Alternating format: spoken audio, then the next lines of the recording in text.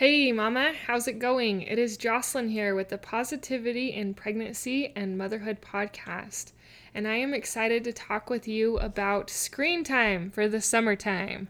I imagine your kids are coming home from school, or if you're homeschooling, maybe you shift to a little bit of a different schedule during the summer, and I want to talk a little bit about screen time. Thanks for joining. Hi, I'm Jocelyn, host of the Positive in Pregnancy and Motherhood podcast.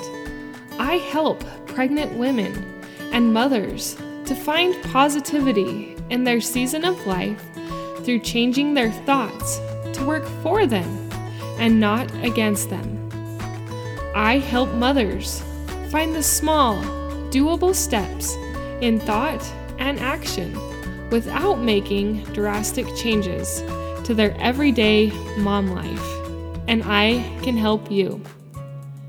Thanks for joining.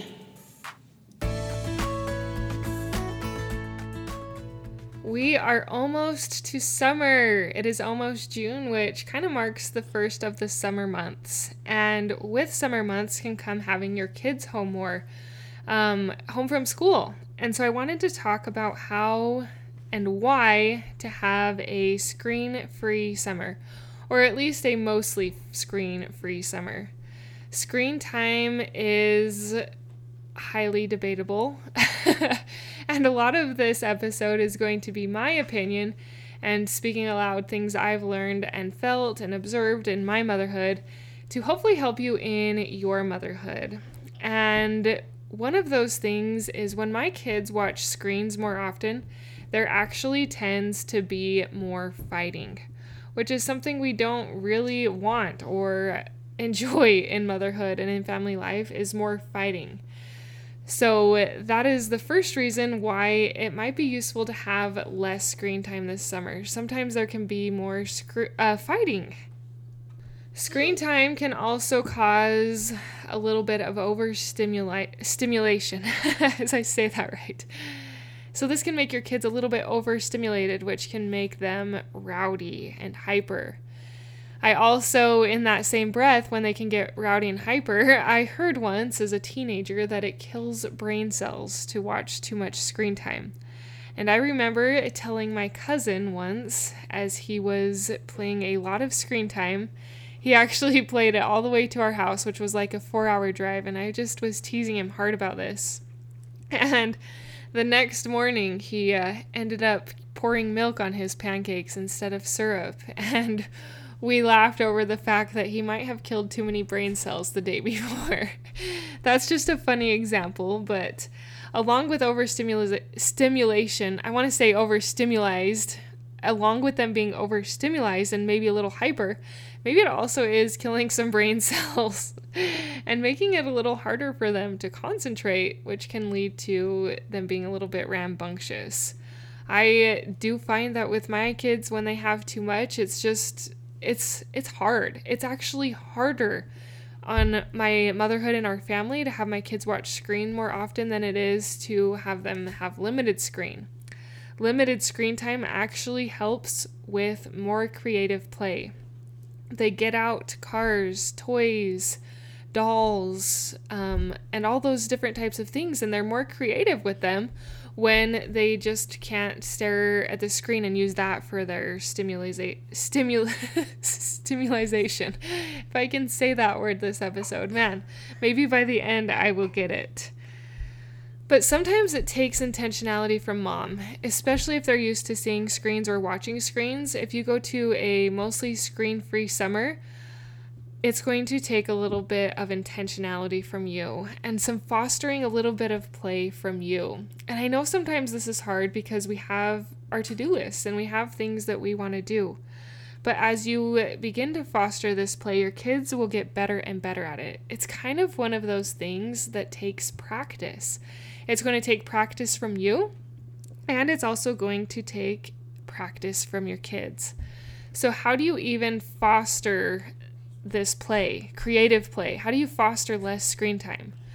Well, first you have to remember that you are the mom and you are in charge, and if you don't want them to watch it, then they are not going to watch it. If that involves you taking apart the TV and putting it in your storage room or storing it away, you might have to do that. I know that in my past, my sister has done that for her kids. She's just completely taken the TV and all the parts off the wall so that it makes it very inconvenient for her and her family to watch it. It might take that measure in order to be successful at this through the summer. Otherwise, you just say no. You keep the remotes high and you don't allow it.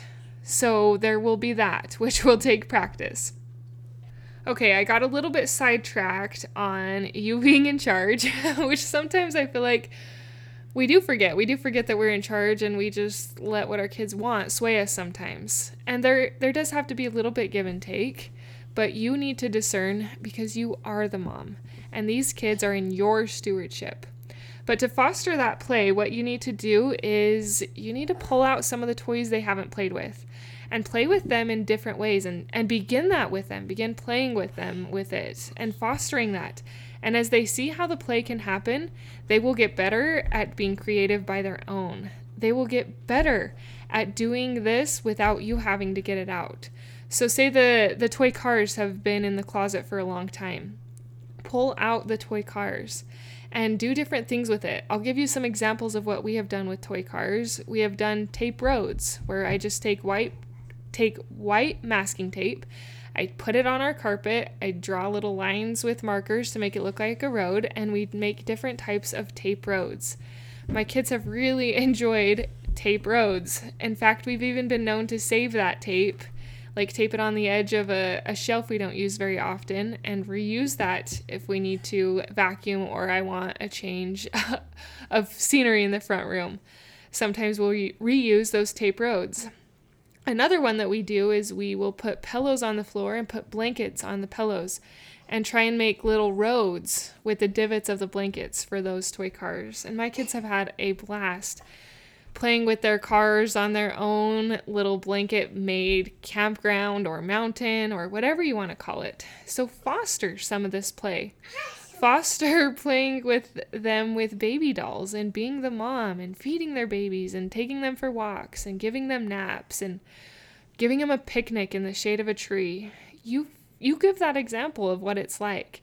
And I'm sure you'll find that as you do this a little bit over the next few weeks, you will find that they get better at their own creative play. The other thing that can help foster creative play is reading good books and reading wholesome books that can encourage them to want to build like cardboard houses or to play with their dolls because the girl in the book was playing with dolls. But read them good books because this can spark in their imagination things that they want to do and things they want to play outside. As a kid, I loved playing Pioneer outside, and I would make little kitchen tables and use leaves and weeds to make little tacos and stuff. Foster that through a little bit of play with them, and you will find that it will help them to play easier, and it will help you to have less screen time. I am not a fan of screen time for kids. I do not feel it's good for them, and that is my own opinion. But you are here because you are intentional. And I feel like if you're listening to this episode, you agree that screen time is not the best. It might feel hard to implement, but you can do it. You can implement these things because it is your motherhood. And these are your children, as I mentioned, that you have steward over. And what a blessing it is to be a mother and to be a steward over them in these things, in screen time this summer. It's a lot nicer outside in most places during the summer, and you can really get some good outdoor time in by going for walks, by encouraging outdoor play, and being the example in this endeavor. Keep up the good work, Mama. Not only does God need you to be an intentional mom, not only do your children and your husband need you in your motherhood, but you need you in these endeavors to feel good about what you're doing as a mother. If it feels heavy, start small. If your kids watch one movie a day, cut it back to one short show a day and progress forward. You can do it because by small and simple things are great things brought to pass. And you have the power to do these small, simple, and doable things. Whatever sounds doable for you and your family, I encourage you to implement it. That's what I desire for you to get out of this podcast, is implementing what you learn to improve your motherhood for more positivity. Thank you for listening. Thank you for sharing. And thank you for giving this a rating and review on iTunes, because that helps other mothers find this episode. One thing I wanted to mention is that I have a business, a new little business side venture hobby thing that I acquired from my sister. She started a candle and wax melt and room spray business, and that is now mine. And I am excited to share with you that room sprays are back in stock. For the longest time, it was hard for me to get the bottles, and I finally now have the room spray bottles. If you are not a candle or a wax melt person, but you like room sprays, check out the room sprays on Flicker's Candle Co. I will put the link in the show notes. We've got all sorts of yummy summer scents like Beach Bum and Volcano, Lemon Pound Cake, Citrus Paradise, and those room sprays work great. I love to use mine in the bathroom, but you can use them in any room that you desire. Give that a check out if that interests you.